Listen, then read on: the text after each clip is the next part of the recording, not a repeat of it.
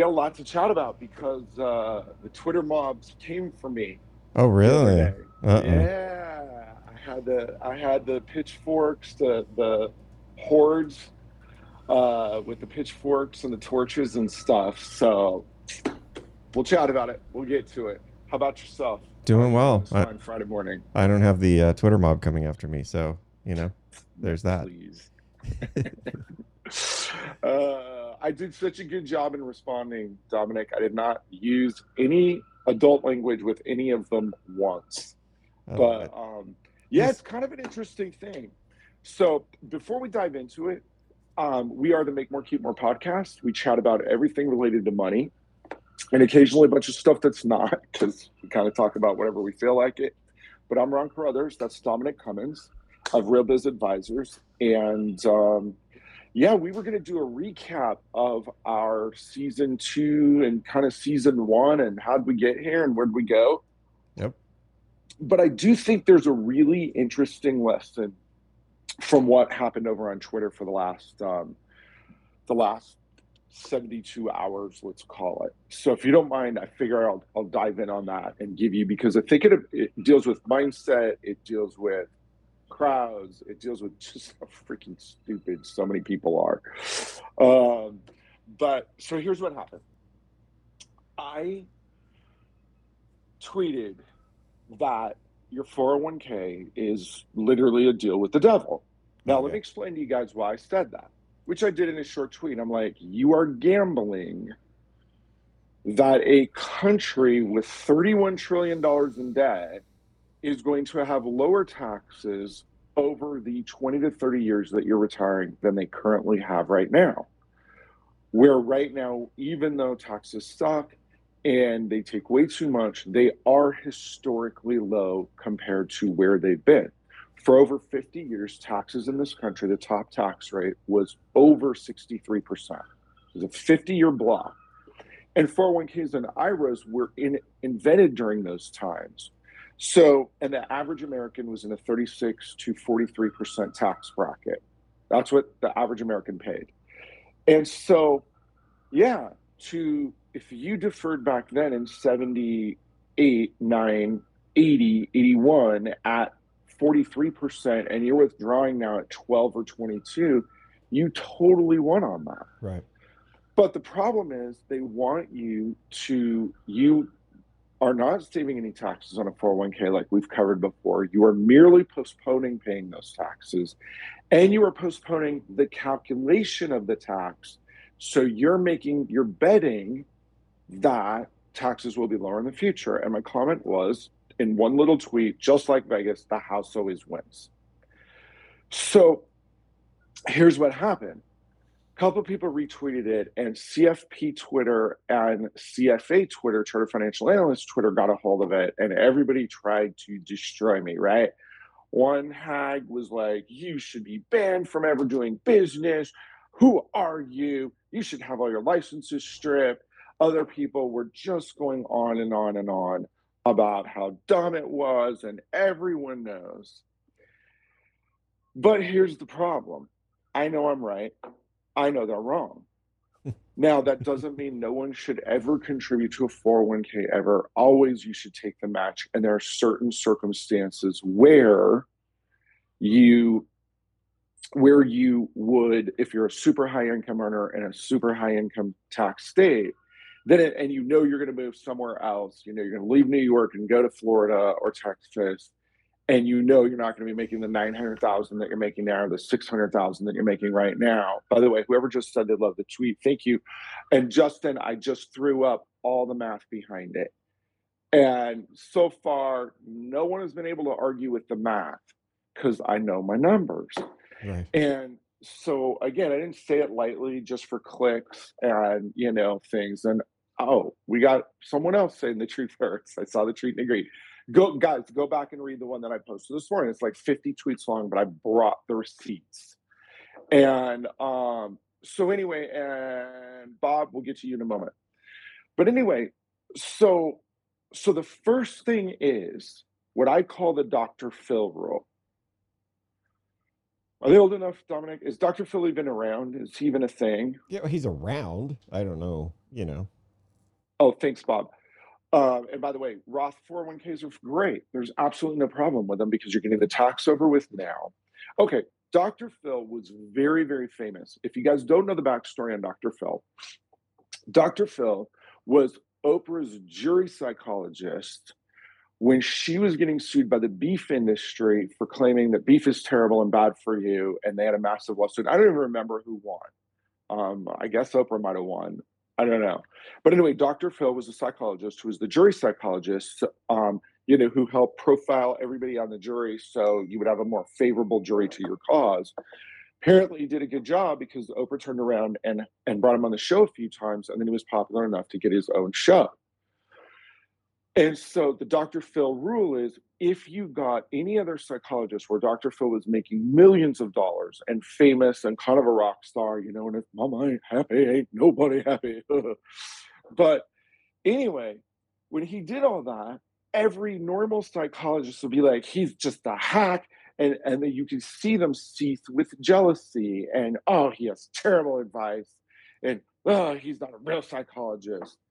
And so the number one point that I will make out of this is if you are going to stand out from the crowd and put yourself out there, especially on Twitter, where it's kind of a mean world over there, if you're going to do that, hey, people are going to come after you. So number one, be careful. I knew my math on it. Number two is expect it. And I would say the third thing is welcome it because I know I'll pick up followers from it. And the controversy will die down eventually. I'm sure the lady that called for the me to lose my job and my licenses, Right. I do hope she gets bed bugs very bad in very intimate places.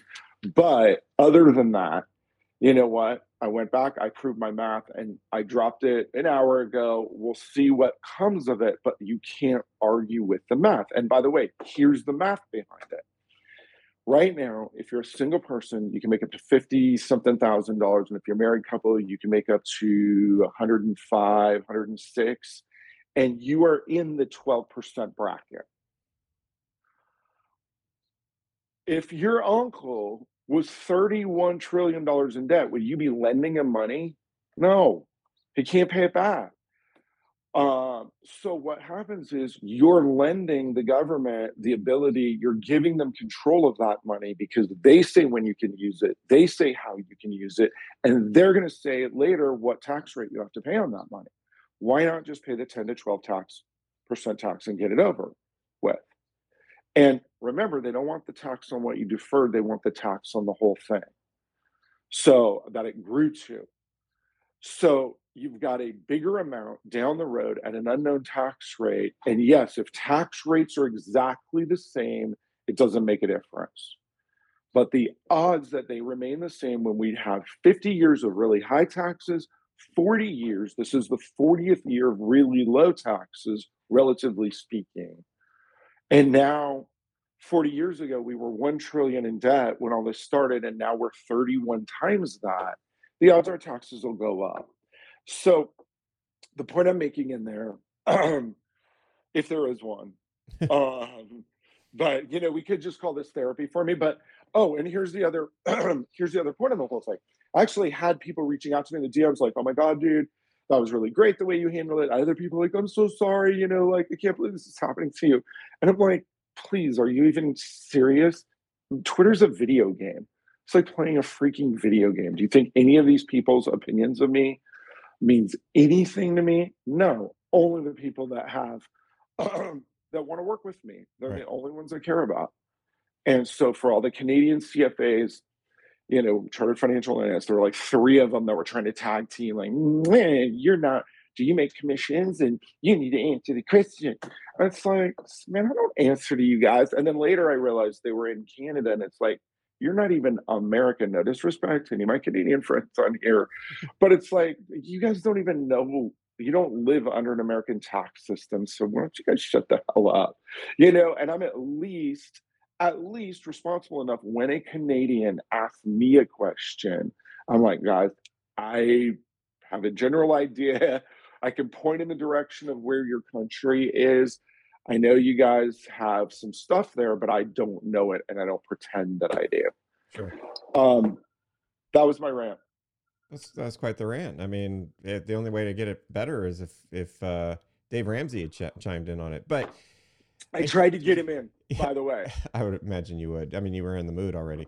So I think one of the things we talked about this, actually, we've talked about this a couple of times. I think we talked about it in entrepreneur mistakes kind of early in season 2, and then talked about it with Sam. I think a little bit too is just having your opinion and sticking with it on social media. But I think there was actually a video from Gary Vaynerchuk, I think this week, and I shared it with my wife because it was interesting, and it was, the context was slightly different, but the application was just the same. Is the fact that somebody called in and said, well, what do you do about all the haters? Or what if I have, like, I think the question was something about, like, she had a business partner who's saying bad things about her now that they've separated.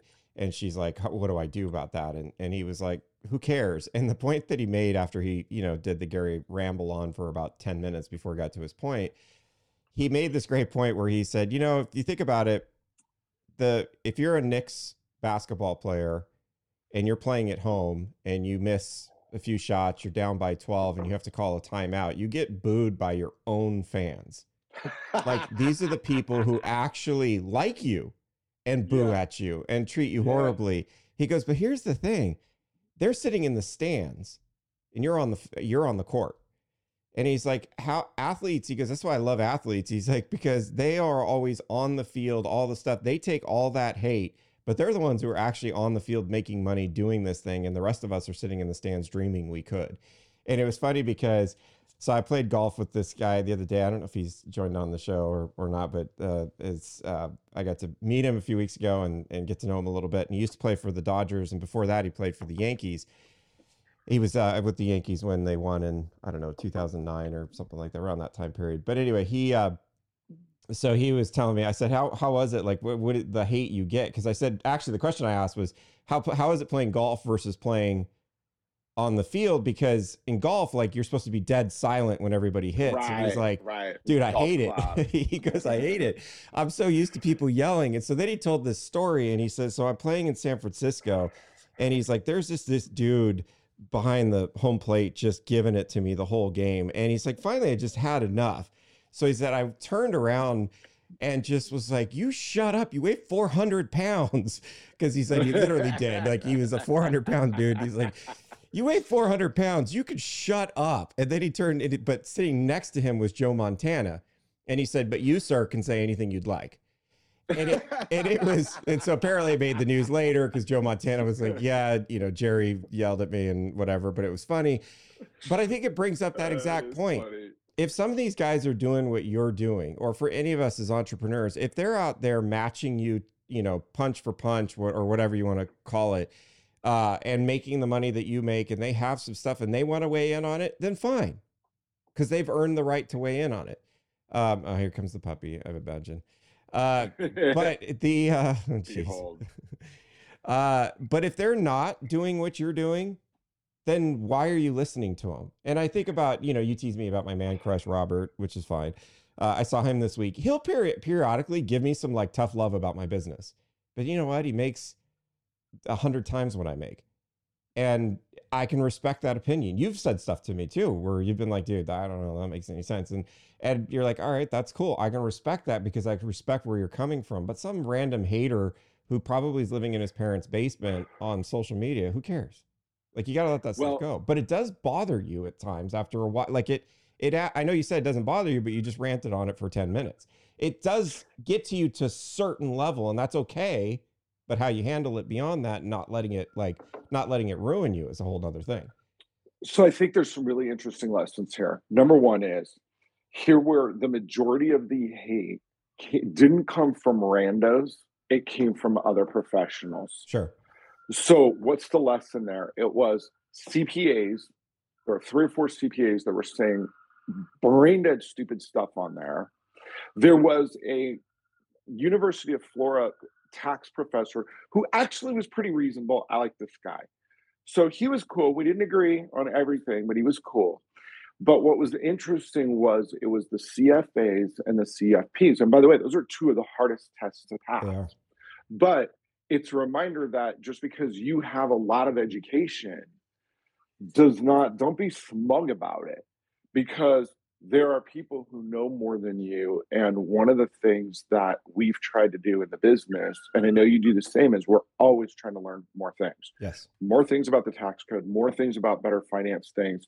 And these guys, you could tell, got their degree and were like, I'm the king of Turd Mountain and I know everything and everyone should listen to me. And they all had it in their bio, in their handles, so and so CFA, so and so CFP, so and so CPA. And it's like, man, I don't listen to any of that stuff. I'm Right. wrong. Like, yeah, I'll show you my expertise and I have some of that stuff. But so it's very interesting there. But what would a lot of people do? A lot of people, if you're not used to it and prep for it, which is why we're talking about it, would be like, oh my God, people think bad of me. And it's like, hey man, online in particular, it's a video game, right? Right. And just like you die in a video game, you didn't die in real life. You didn't, nothing bad really happened to you. Just press reset and start over. And I'll tell you, one of my favorite stories was a Dan Kennedy story about, and then we'll get to reviewing season one. All right, you got to chill. By the way, that's the puppy. That's Scarlet. She is in fact a baby Ewok. We don't celebrate Halloween, but if we did, I know exactly what baby Scarlet would be going as. And I'd be going as Han Solo, and so they would be going as Princess Leia or something like that. But anyway, there was a company years ago, 60 Minutes is the ultimate. Thanks, Bob. 60 Minutes is like the ultimate gotcha journalism. Now, I remember when they used to be like real journalism, but Yeah. now they're kind of gotcha. So if 60 Minutes shows up on your doorstep, you were back in the day, you would have a bad day. Now nobody cares and the media doesn't matter. And hold on a second, I'm gonna put her down because she's freaking out. But anyway, here you go, little beast. Take some water. So anyway, back in the day, if 60 Minutes showed up, you were guaranteed to have a bad day. Mhm. Now, like I said, the media has destroyed so much of their own credibility that it doesn't even matter. But here's what happened to one of Dan Kennedy's clients. 60 Minutes destroyed them in a very biased hit piece. So their business, which depended on inbound phone calls, dropped off for a month. And he's like, the CEO, who Dan wouldn't say who it was, he's like, it's bad, like really bad. We might, this might have done us in. But what they noticed was an interesting thing, which was that after about 30 days, the phone started going back to normal and actually better than before. And by 60 days, they were turning around and advertising as seen on 60 Minutes. Now with the internet and YouTube, now it's easier for someone to go try and find that hit piece, but most people won't. Right. And so guess what? It did so good for their business that 60 Minutes, complete jerks that they are, actually sent them a cease and desist notice. Like, you can't use our name and our logo. So it's like, great, it's okay for you to come in and try and destroy my business, but I can't turn around and state the simple truth that we were featured on your show. And so I don't know whatever happened with the lawsuit, but the point was, people have pretty short memories on a lot of this stuff. So that's my story. And I think it ties in, like I said, a lot of the lessons of what we try to embody, which is run your calculations so you pay the least amount of taxes. And yes, you want to save as much as you can now, but understand that we are still in historically all-time lows. Except unless you go back to the very first 3 or 4 years that the tax code even existed. And they deliberately kept that low because they were trying to keep the people, the American people at that point, when they first introduced the tax code, were only 150 years outside of throwing tea in a harbor over, a 1% tax on a breakfast beverage. Right. So they were trying to ease in. And then after a couple, 3 years, when the government figured out that people weren't going to revolt over it, and it was World War I, so they needed to do their patriotic duty, then they jacked taxes through the roof. Right. But taxes are historically low. You don't know what rate your 401k is going to be taxed at, so be very careful. And here was another very interesting thing that came out of that. These 2 Canadian CFAs started going off on life insurance. The tweet had nothing to do with life insurance. There was no mention of life insurance. And they were like going back and forth about like, oh, insurance salesman trying to sell a few more insurance policies. I say, it's like, what the hell are you guys talking about? I didn't say that. And so the other thing is keep in mind that you don't always have to argue with people's hallucinations of what you said. That you don't have to try and fight them. And, I never mentioned that. And Bob, we'll do another life insurance show. We did one. It was earlier in season 1 where I went over a bunch of that, but it was a very poor connection because I was in Italy at the time. So we'll do another one about investing strategies. In fact, Dominic, maybe we'll make it the kickoff for season 3, where I can go through all the things. But my actual thread, if you guys go back and look at it, the later one went through and said, no, yeah, life insurance works, but you could do this, and you can do this, and you can do this, and you can do this. And again, people hallucinated. Well, Roth IRAs aren't good for everyone. I didn't say Roth IRA. Well, life insurance is a scam. Well, I don't know, man. 3/4 of the banks have 10 to 15% of their capital in cash value of life insurance. That was one really busy insurance guy that scammed all of them with their billions and billions of dollars in it. So I don't know, man. Yeah, I think Bob, if you want to go back and listen, there was season 1 around the Ron's right. It was pretty early on, but we did one called Safe. It was in May. Yeah, May 30th. Safe places for money in turbulent markets. I tried to clean up the audio as much as possible on that one. It is a little but I was sketchy. Doing it from the lobby of a hotel in Florence across from the train station. So yeah, it was kind of a disaster. Bear with that one, but it is a good one for that. We also did one where we touched a little bit on that and making and keeping money in volatile markets also in May. So a couple from season 1. But we'll give you we have some really good ideas for places to put your money. And it's not always life insurance, but you do have to be, like I said, very careful about the 401k. You can't touch it. And I texted. You have penalty. Go ahead. Well, I was going to say, you're not anti 401k either, like not completely, because there's well, I know, but there's situations. So unless you're getting a match, right? The match is great. We love free money. So I texted Ron this last week or something. So for some of you who know us personally, Ivana got into the longshoring union. It's kind of a big deal, and so one of the things they offer is a 401k. And she's like, I know Ron. She sent me a text while she was at the benefits meeting, going like, they offer a 401k. I know Ron hates them. Do I not do it? And then I texted him, and he was like, "They're giving free money. Take the free money." So that, and and that's one of those things. And so, but there's other strategies. We're going to sit down with Ron to go over some other strategies and some other things we can do to use some of that stuff appropriately. So everything, it's kind of, I always go back to that conversation that I don't pay attention to about like everything in moderation. It's not really my life motto. But there is some good, advice there. Like there's certain things, certain situations when you're getting free money, take the free money. There might be situations where a Roth 401k might make sense. There might be another situation where something else makes more sense. And so, I will follow on to Rory's couple of questions. Yeah, I see that. If you're looking at 25 to 30 years of retirement, it's hard to give one single number and be like, this is your number, because it's relative to how much do you want to spend in retirement? What do you realistically think that you will? How long do you think you'll live? Although we generally, tell everybody to plan for age 90. That seems to be the direction and what's getting Social Security in trouble. But Rory, if you can get to the kind of generic financial formula is save 20% of your money, live off 80, at whatever, and try to have zero debt outside of a mortgage and a car, and get to the point where you can eventually pay for your car's cash, ideally. That is a winning formula for success, no matter who you are. Now, if you can't do that, great.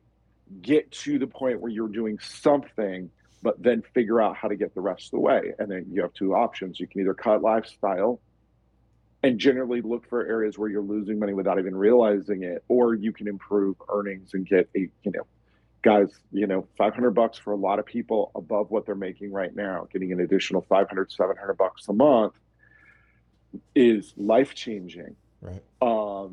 And we live in an age, Gary Vee, the one thing that he nails is we live in the most incredible time ever, where, again, we can do a show from our phones with our AirPods. Dominic's got, a little more of a ninja setup than that. Because, Dominic's a bit of a nerd. But you can run a show where 20 years ago, 10 years ago, this was unheard of. You couldn't do that. You couldn't reach people the way you could. You can get flamed on Twitter for free by Canadian CFAs who are just pissed because their money's only worth 3/4 of what our money's worth, which is what this real thing's about.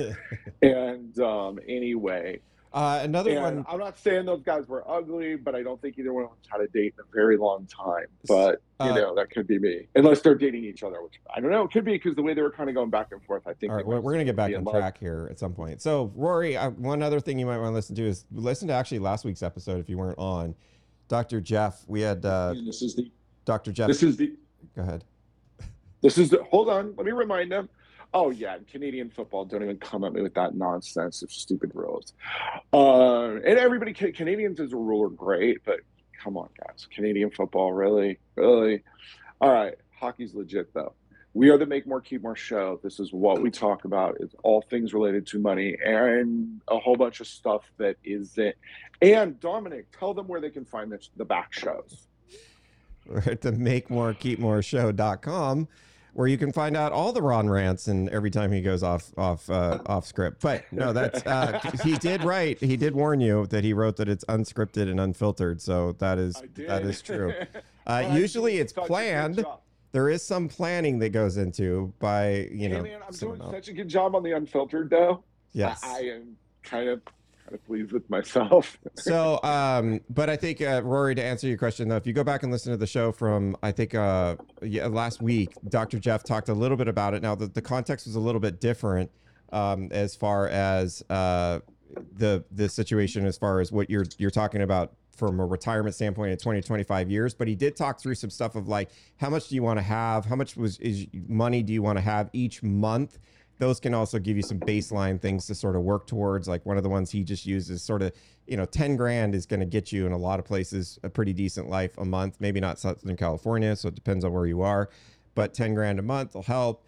And how much would that be? And plan out till you're 90 years old, to use Ron's number, and you can kind of start to back into some of those numbers and get that. So that last week's episode might be a little bit helpful on that too. And we can come back to some of that actual retirement planning stuff as we get into next season. Those of you who are listening or saw the post ahead of time, this is our final episode for season 2.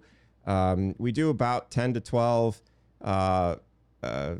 episodes per season. So we're going to take a couple weeks off, primarily because we're going to go to the Rams season opener next week, and we don't know what state we'll be in on Friday morning. So probably not. Oh, actually, I think we do. Well, I don't know. Some part of me wants to give the people what they want, but then maybe not.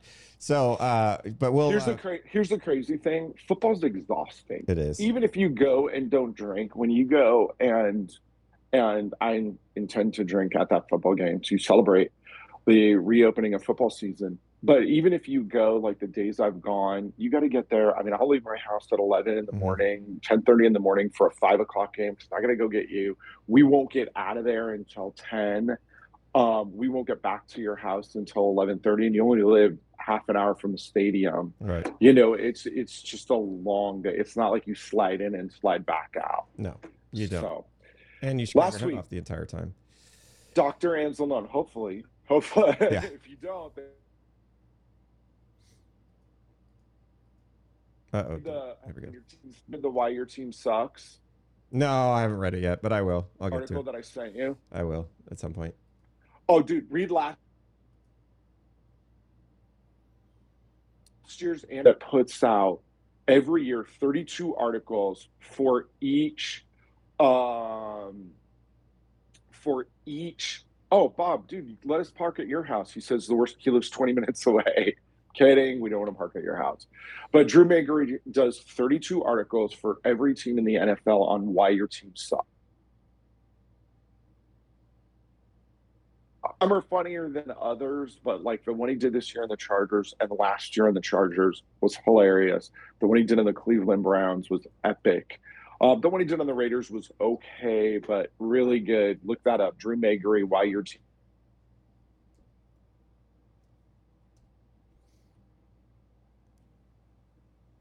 Let's get back to the reviews. Yes.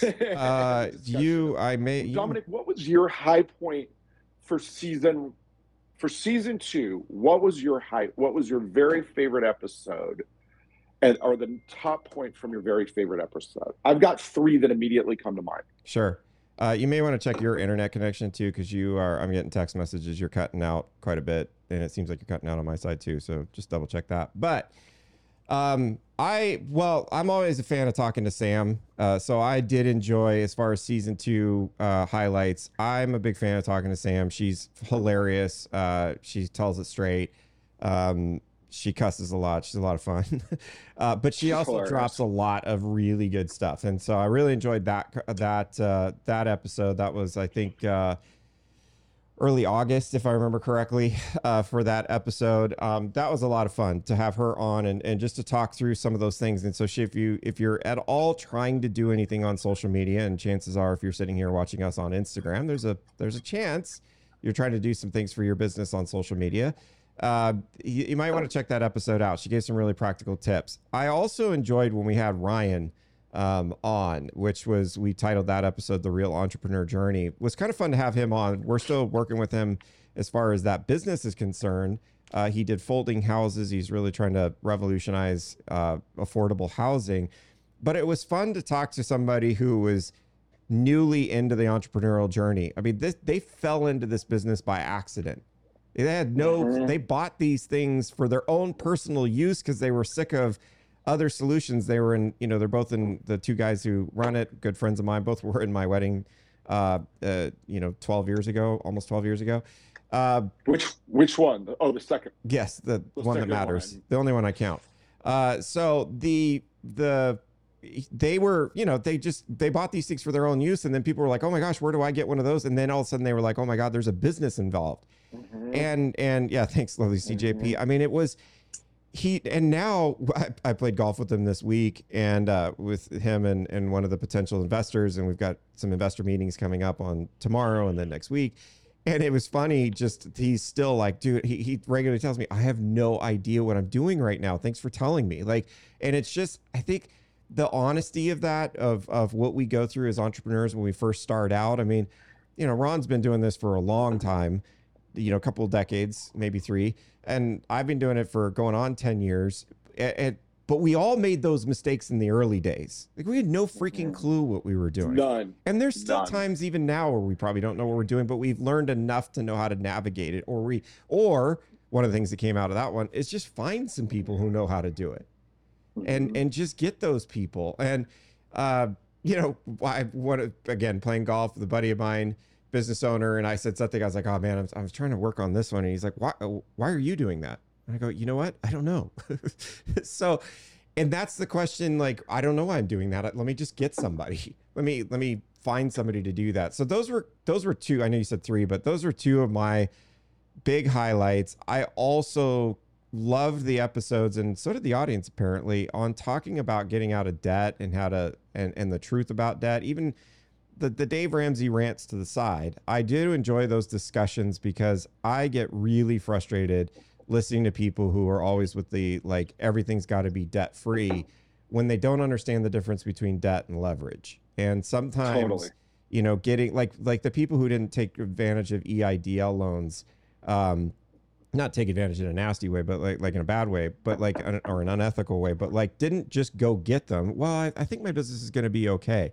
The government was offering you 30-year loans at 3.25%. That doesn't come around very often. Ever. So just get the money and then figure out what you're going to do with it over time. And then, you don't know what's going to happen in two weeks or 2 months or 2 years.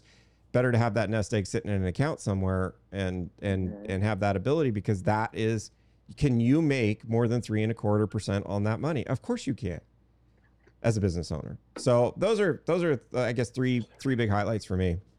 I'll tell you mine. First of all, Sam was hilarious. So Sam Garcia was our so far only female on the Yeah, we got show. to fix that.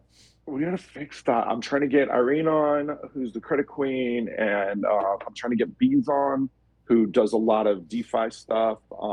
Thank you. And she also is a defense contractor, so she shows people how to get, those really sweet defense contracting jobs. So we got some people. It's just nailing everybody's schedule down. But what I liked about Sam was her points, and it's a really good episode if you guys, like Dominic said, are trying to do some stuff on social media, because she talked about the importance of copywriting, which is huge. Like learning to be at least a good, mediocre to good, and at least understand the basic principles of copywriting will do wonders for everything in your life. Yep. And I'll give you guys an example. We helped my daughter write a flyer back when she was like 13, and we lived in a nice neighborhood where people had disposable income, and we did our very first targeted campaign. So we got the directory, the elementary school directory from her little brother, and we looked at all the houses that had kids in like second, third, fourth grade in the neighborhood so she could walk to, and we made a targeted campaign explaining to them all the benefits of using her as their babysitter. And she was the highest paid babysitter, like by double. So I mean, it even helped in a babysitting business, because we're like, we're not going to drink your booze. I won't have a boyfriend over. I'll bring toys to play with your kid. I'm not just going to sit and watch TV. I will actually engage with them. But copywriting is so important. And then she talked about different like actual mechanics of getting stuff boosted and posted and how to interact with it. So again, those algorithms change. Yep. But just having a basic understanding of how this works, because you can promote a business for free and you can learn a ton of stuff. But so I thought that was a great episode. Dr. Jeff, who we had on last week, I really enjoyed. Yep. Because it was a fellow old school Dan Kennedy guy. And again, you guys, to the end of time, to my last breath, Dan Kennedy has had as big an impact on me as anyone outside of my own, my dad and my grandpa and my mom and stuff like that.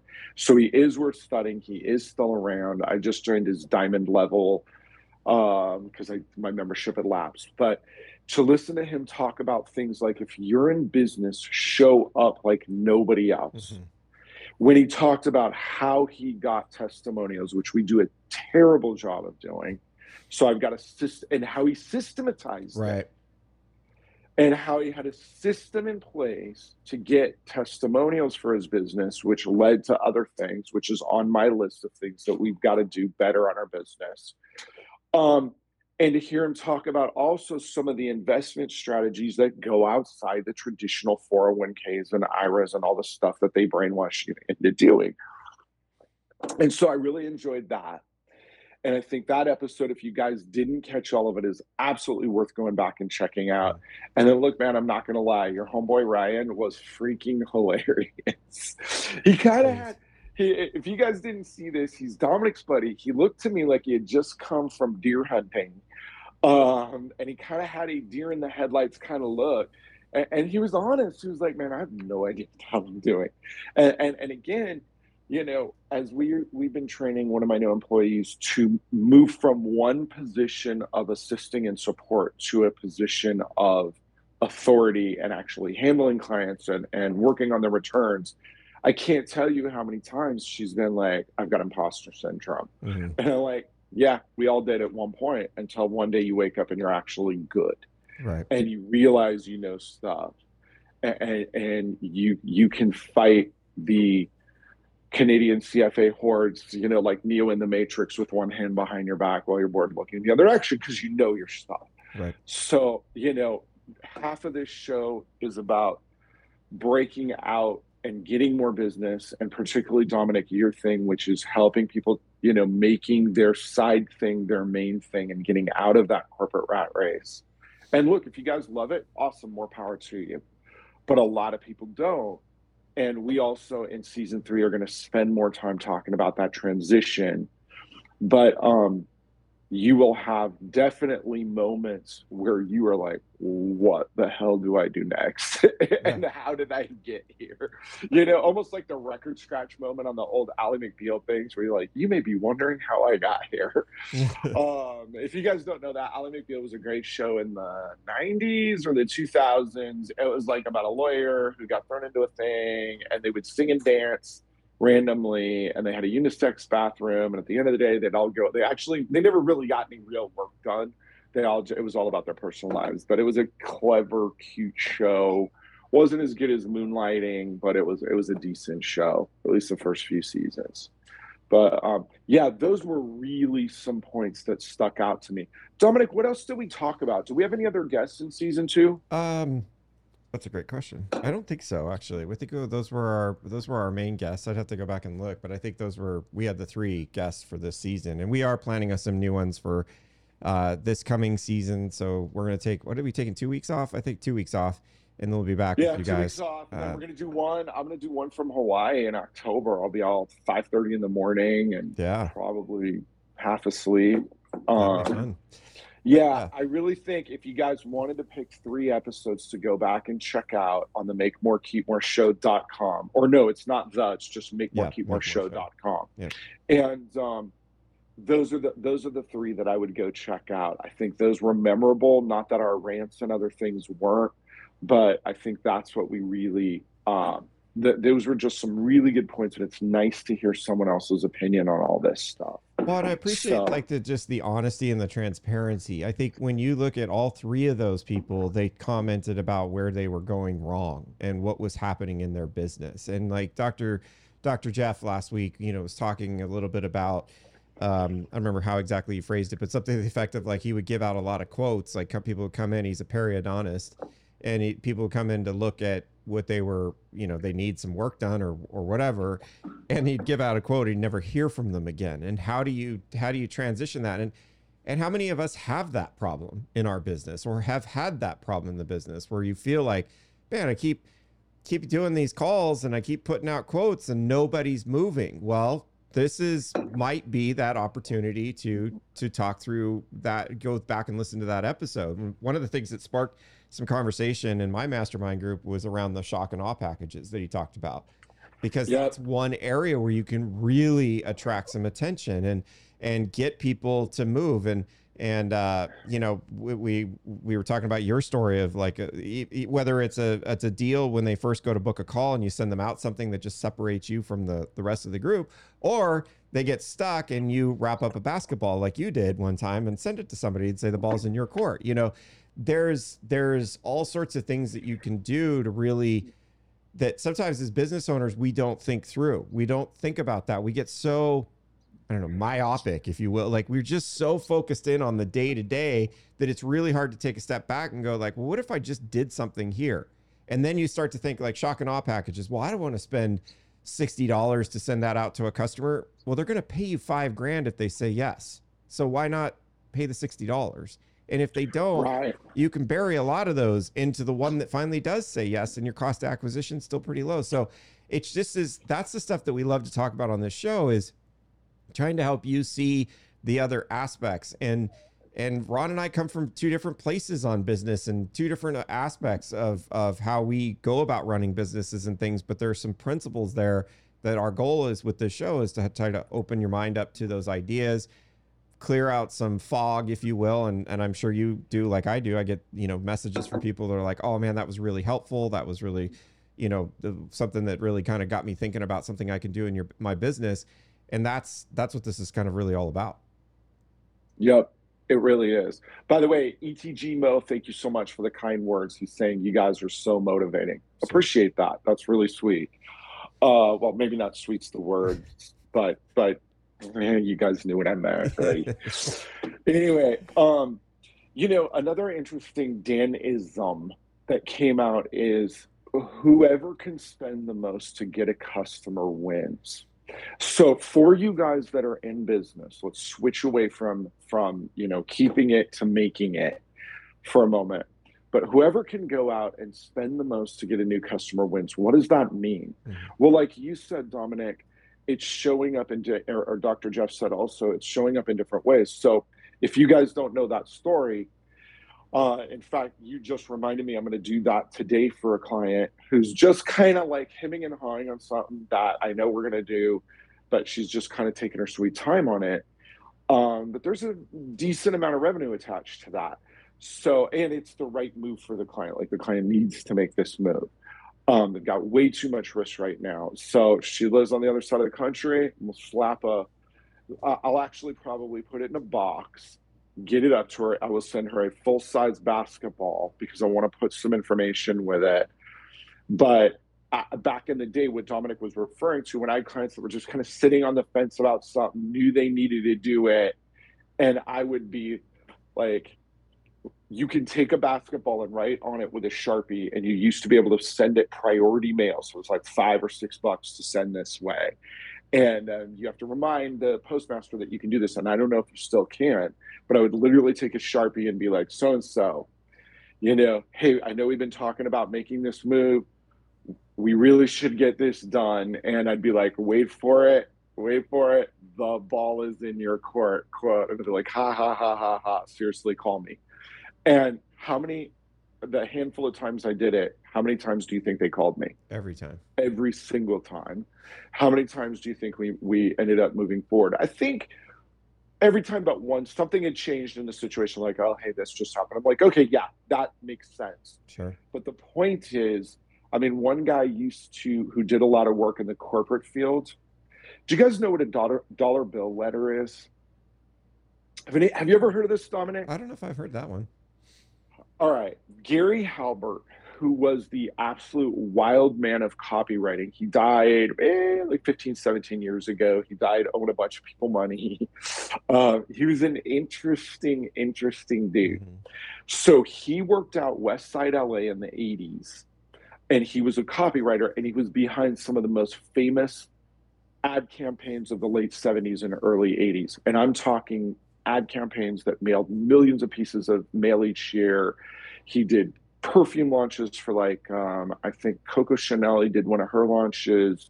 He did the coat of arms mailing, which was a big thing up until probably mid 2000s, where you'd get a letter like, you can get your family coat of arms, all this stuff. But Gary Halbert invented something called the dollar bill letter. And what it was is a letter that went out with an actual dollar bill attached to it. Like a real live, not a fake dollar bill. He would spend a dollar bill. And what he would say is, you've wondered why I've attached a dollar bill to the letter. And you could literally pry the dollar bill off the letter and go spend it. And he would say, well, I have 3 very good reasons. The first was to get your attention. The second is because you're throwing away millions of dollars because of XYZ. And then he would go off the sales letter. But what it did is it got the letter open, sure, which is the number one trouble of getting a letter, because you could kind of feel something's in there. Well, somebody took that concept and for executives put a $100 bill inside a FedEx envelope. Now, first of all, FedEx is great because nobody in the history of mankind has ever not opened a FedEx envelope.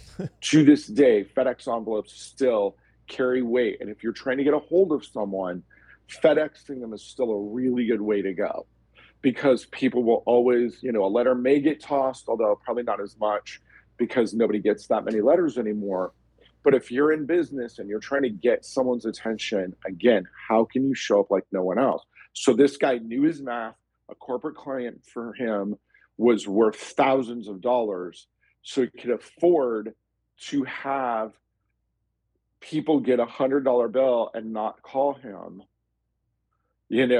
but guess how many called him that got a $100 bill in an envelope? Tons. Pretty much every single one. Did they all hire him? Absolutely not. But he at least got their attention, and he knew his math, and he knew he wasn't throwing money away. And again, by the way, if any of you guys need my attention and want to send me or Dominic a letter with a $100 bill attached to it, you know what? We will gladly sit down and chat with you. Well, think about that for a minute, though. We've talked about this as like direct mail, live events, some of the what is old is new again kind of scenario. Like there's a lot of that going on. And you think about, for those of us who are on LinkedIn, for instance, how many of those annoying messages do you get a day where somebody sends you a connection request, you click, accept, and 15 seconds later you have a DM. I mean, heck, it's Oh my on God. Instagram too. I don't know about Twitter, Yeah. but I know on Instagram, I mean, it's constant. Like, hey, do you want to grow your followers? I mean, I don't know how many of those messages a day I get. Right. And so how is that standing out from the crowd? Now, email is the same way. Email is still an incredibly powerful tool, though I've got to say, I got an email. It's funny. So I get all these Instagram messages. Do you want to grow your Instagram? Do you want to grow your Instagram? Do you want to grow your Yeah. Instagram? That's Yeah. nonstop, right? I got an email the other day that literally said the exact same thing. However, it was well written, had some data, and looked like they may have actually looked at my profile and paid some attention to it. And I forwarded it Right to my on. wife and said, hey, do we want to talk to these guys? So I don't know if I'm going to not, I'm not sure what I want to do with this situation right now, but you get what I'm saying. Like that's that piece of it. But I think when you get all of that type of stuff going on in LinkedIn and yes, it's free technically, right? You just have a premium LinkedIn account. You can message the heck out of everybody, or you can spend a couple of bucks on something that's meaningful mail and you'll get somebody's attention. And it's not spammy type stuff, these things like the dollar bill or even $100 bill. And I would imagine that there's a lot of people on here who would hear that $100 bill and be like, dang, I'm not sending no $100 bill to people. Think about Totally it for get a it. minute. Think about it for a minute. Like I know in the info marketing business, I haven't done ad buying for info marketing in some time, but I know it wasn't uncommon to spend anywhere from $300 to $800 per customer on info marketing type of stuff if you're going to do just straight up Facebook advertising. So if you sit and look at those kind of numbers, you were already spending that. But some reason, I don't know if maybe it's because Facebook bills it to your credit card and you're not thinking about it, that you don't assume that you're paying that, but you're already paying that at some level. So $100 bill plus $14 or whatever it is to send a FedEx envelope is still less than what you and the amount of people that are going to call you back. Now I know some people may come at us with like, oh, I don't have their address, I don't have their phone number. Figure that stuff out. There's other ways to get those things, but the point being is don't be afraid to acquire a customer. By the way, hold on. We talk so much on this show about mindset. If that is immediately what your brain went to, Right. you need to fix that first. If your brain immediately was, that's too much, okay, it may be. But if that's immediately what your brain went to, well, I would never do that. Right. And if your brain went to, well, I can't find their address and I can't do this, whoever that little bitch is in your head, you need to choke that bitch out.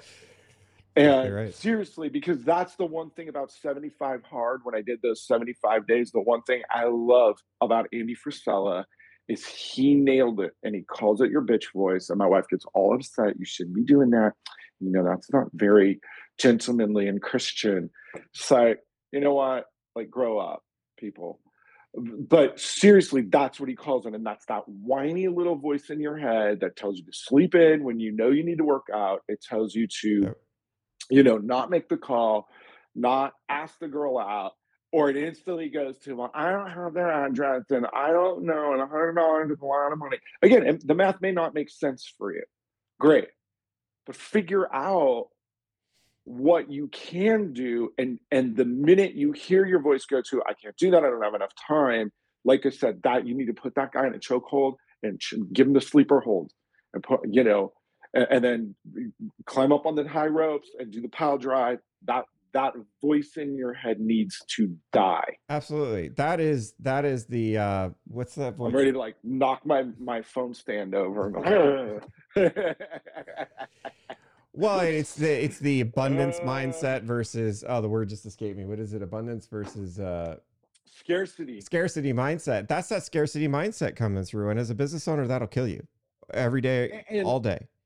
And like we said, it really is kind of the fact that your mind would go there first is the very first thing we need to get a hold of and wreck, and like I said, put the chokehold on that.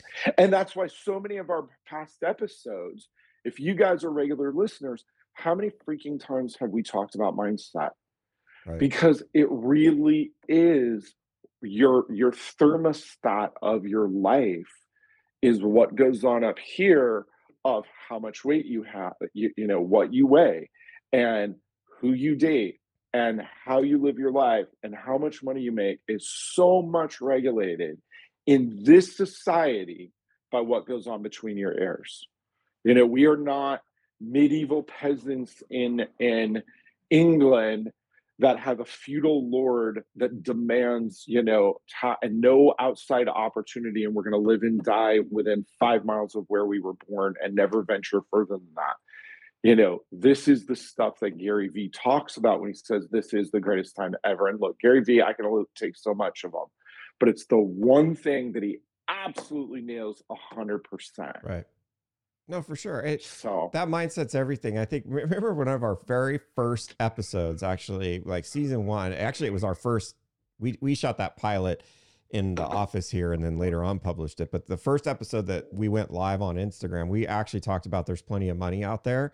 And I got messages, and I'm sure you did too, where people were like, well, how do you figure? In fact, I think even people asked that on the show live, like, how do you figure there's plenty of money? And you guys, if you watch for a while, know I'm a big watch fan. Ron is too. And so I watched that world. I'm on a couple of like dealer sites where, you can buy as a dealer for watches and stuff. And it's amazing to me. Like you'll see a, secondary market, Richard Mille come up for $500,000 and it gets swooped up in 10 minutes. And you think about if somebody can spend $500,000 on watches and you think you can't make your business work, dude, I got to tell you, you're fishing in the wrong pond.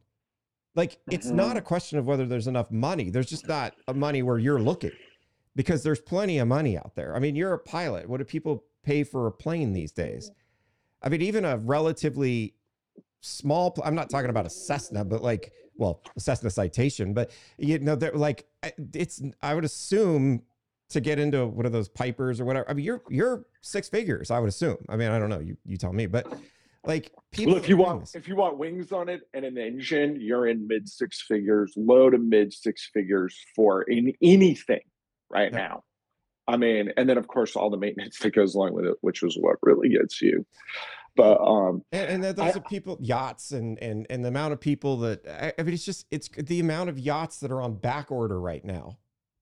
Super yachts, mega yachts. Like I know you've talked about 2,000 of them on back order right now. And you're telling me there's not enough money out there to support your business? There is. You just got to look at it correctly. And if your money, and I love that you went on that rant, because if Alessandro texted anytime, my pleasure. Alessandro texted me and said the Sam is coming out of Ron right now, and it was just that good rant of like, look, Sam's words start with F. Mine started with B. Yes, it's not as bad. Did Sam drop a C in there? I don't even know. It was quite a bit. But like, look, the reality is it is out there. There is money, but if your mindset runs immediately to, I can't close sales, or I can't get this, or I can't, whatever negative thought enters your head when we talk about something, then fix that, because it's not the thing you think, it's not the thing you're pointing to.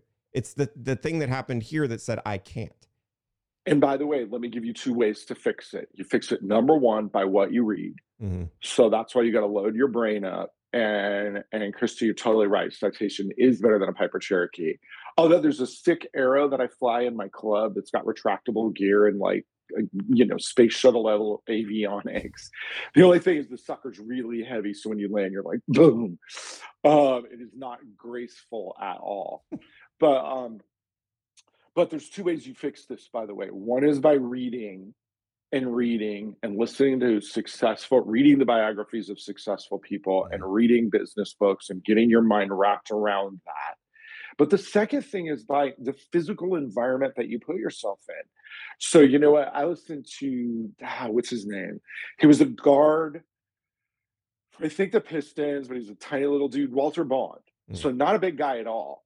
And he talked about, I mean, he had an amazing career and they brought him to some event I went at. And, it was kind of standard motivational stuff. But what he nailed was, hey, man, you need to go to an event once a year where a charity event where you put a tuxedo on and your lady puts on a nice dress and gets dolled up so you can go see like a celebrity auction and you go where they're auctioning off items and stuff like that, where you get to see what they're doing. I will tell you one quick story because I know we're at the top of the hour. When I first moved down to La Costa, at the time, Joe Walsh's kid was going to the elementary school that my kid was going to. So they were turning around. And remember, guys, I can't speak for Dominic, but I grew up lower middle class, like low middle Same. class. And so they were going to have a signed Eagles guitar. Joe Walsh was the guitarist for the Eagles, and he had a solo career. He did like Life in the Fast Lane and stuff like that. Some really big rock anthem hits and stuff.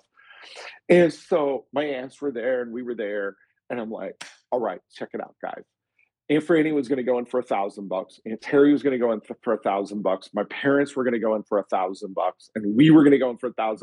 I'm like, 4,000. The guitar's ours, and well, you get it in summer, you get it in spring. We'll take it in fall, and you can have it in winter, and we'll just rotate the guitar around.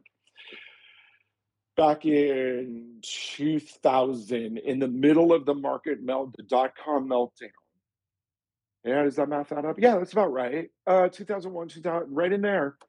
That guitar went for $12,000. The opening bid was like $7,000. We were out before the whole thing even started.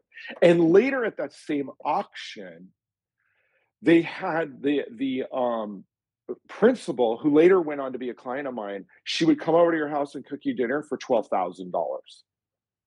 And I confirmed, because I asked her when she later came into my office and we did some financial work for her. I'm like, did you like dance naked or something for $12,000? It's like, no, I just went over and I didn't even really cook for him. I just had food brought over. There was so much money. My mind was blown. I'm like, oh my God, what happened here? Yep. People were throwing money around. So going and working for a day from the lobby of a Ritz-Carlton or a Montage or a Park Hyatt or something, going to an event where there's going to a horse event or a classic car event, seeing what happens there, that will open your mind. Like, man, there's a whole big, it's like Luke Skywalker getting off the whatever hellhole he was in the original good Star Wars and going to see, like, man, the world's a big place, it's not this little desert thing. That will also help get your mind right. For All sure. right, man. Let me just, you can't just cut it off before I say. So I'm gonna let you, man. I'm gonna let you do your thing. Walter Bond was 6'5", so I'm not really sure why he was a little guy, but that's okay.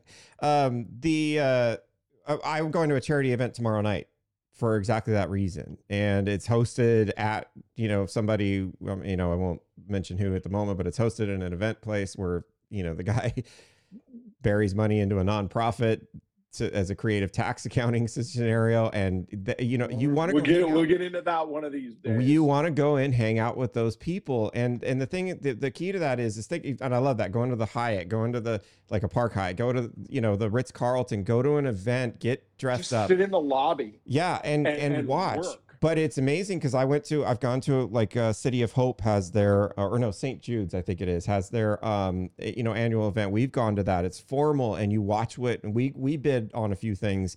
But you see what people bid on and what they'll put money on. And it's, a week-long yachting vacation, and it'll go for, 3-4 times what it should go for because it's a tax write-off for them. Those are the people that you want to be around. Now, you also have to be careful, be a human being. Don't pitch anything at those things. Don't pitch anything for months at those things, but build relationships with those people. Talk to them. Who are you sitting next to? Well, it turned that one of those events, it was a boxing event, and it was a charity thing. And I ended up sitting next to the attorney for this. If I said the name of the company, you'd be like, oh my gosh, yeah, them.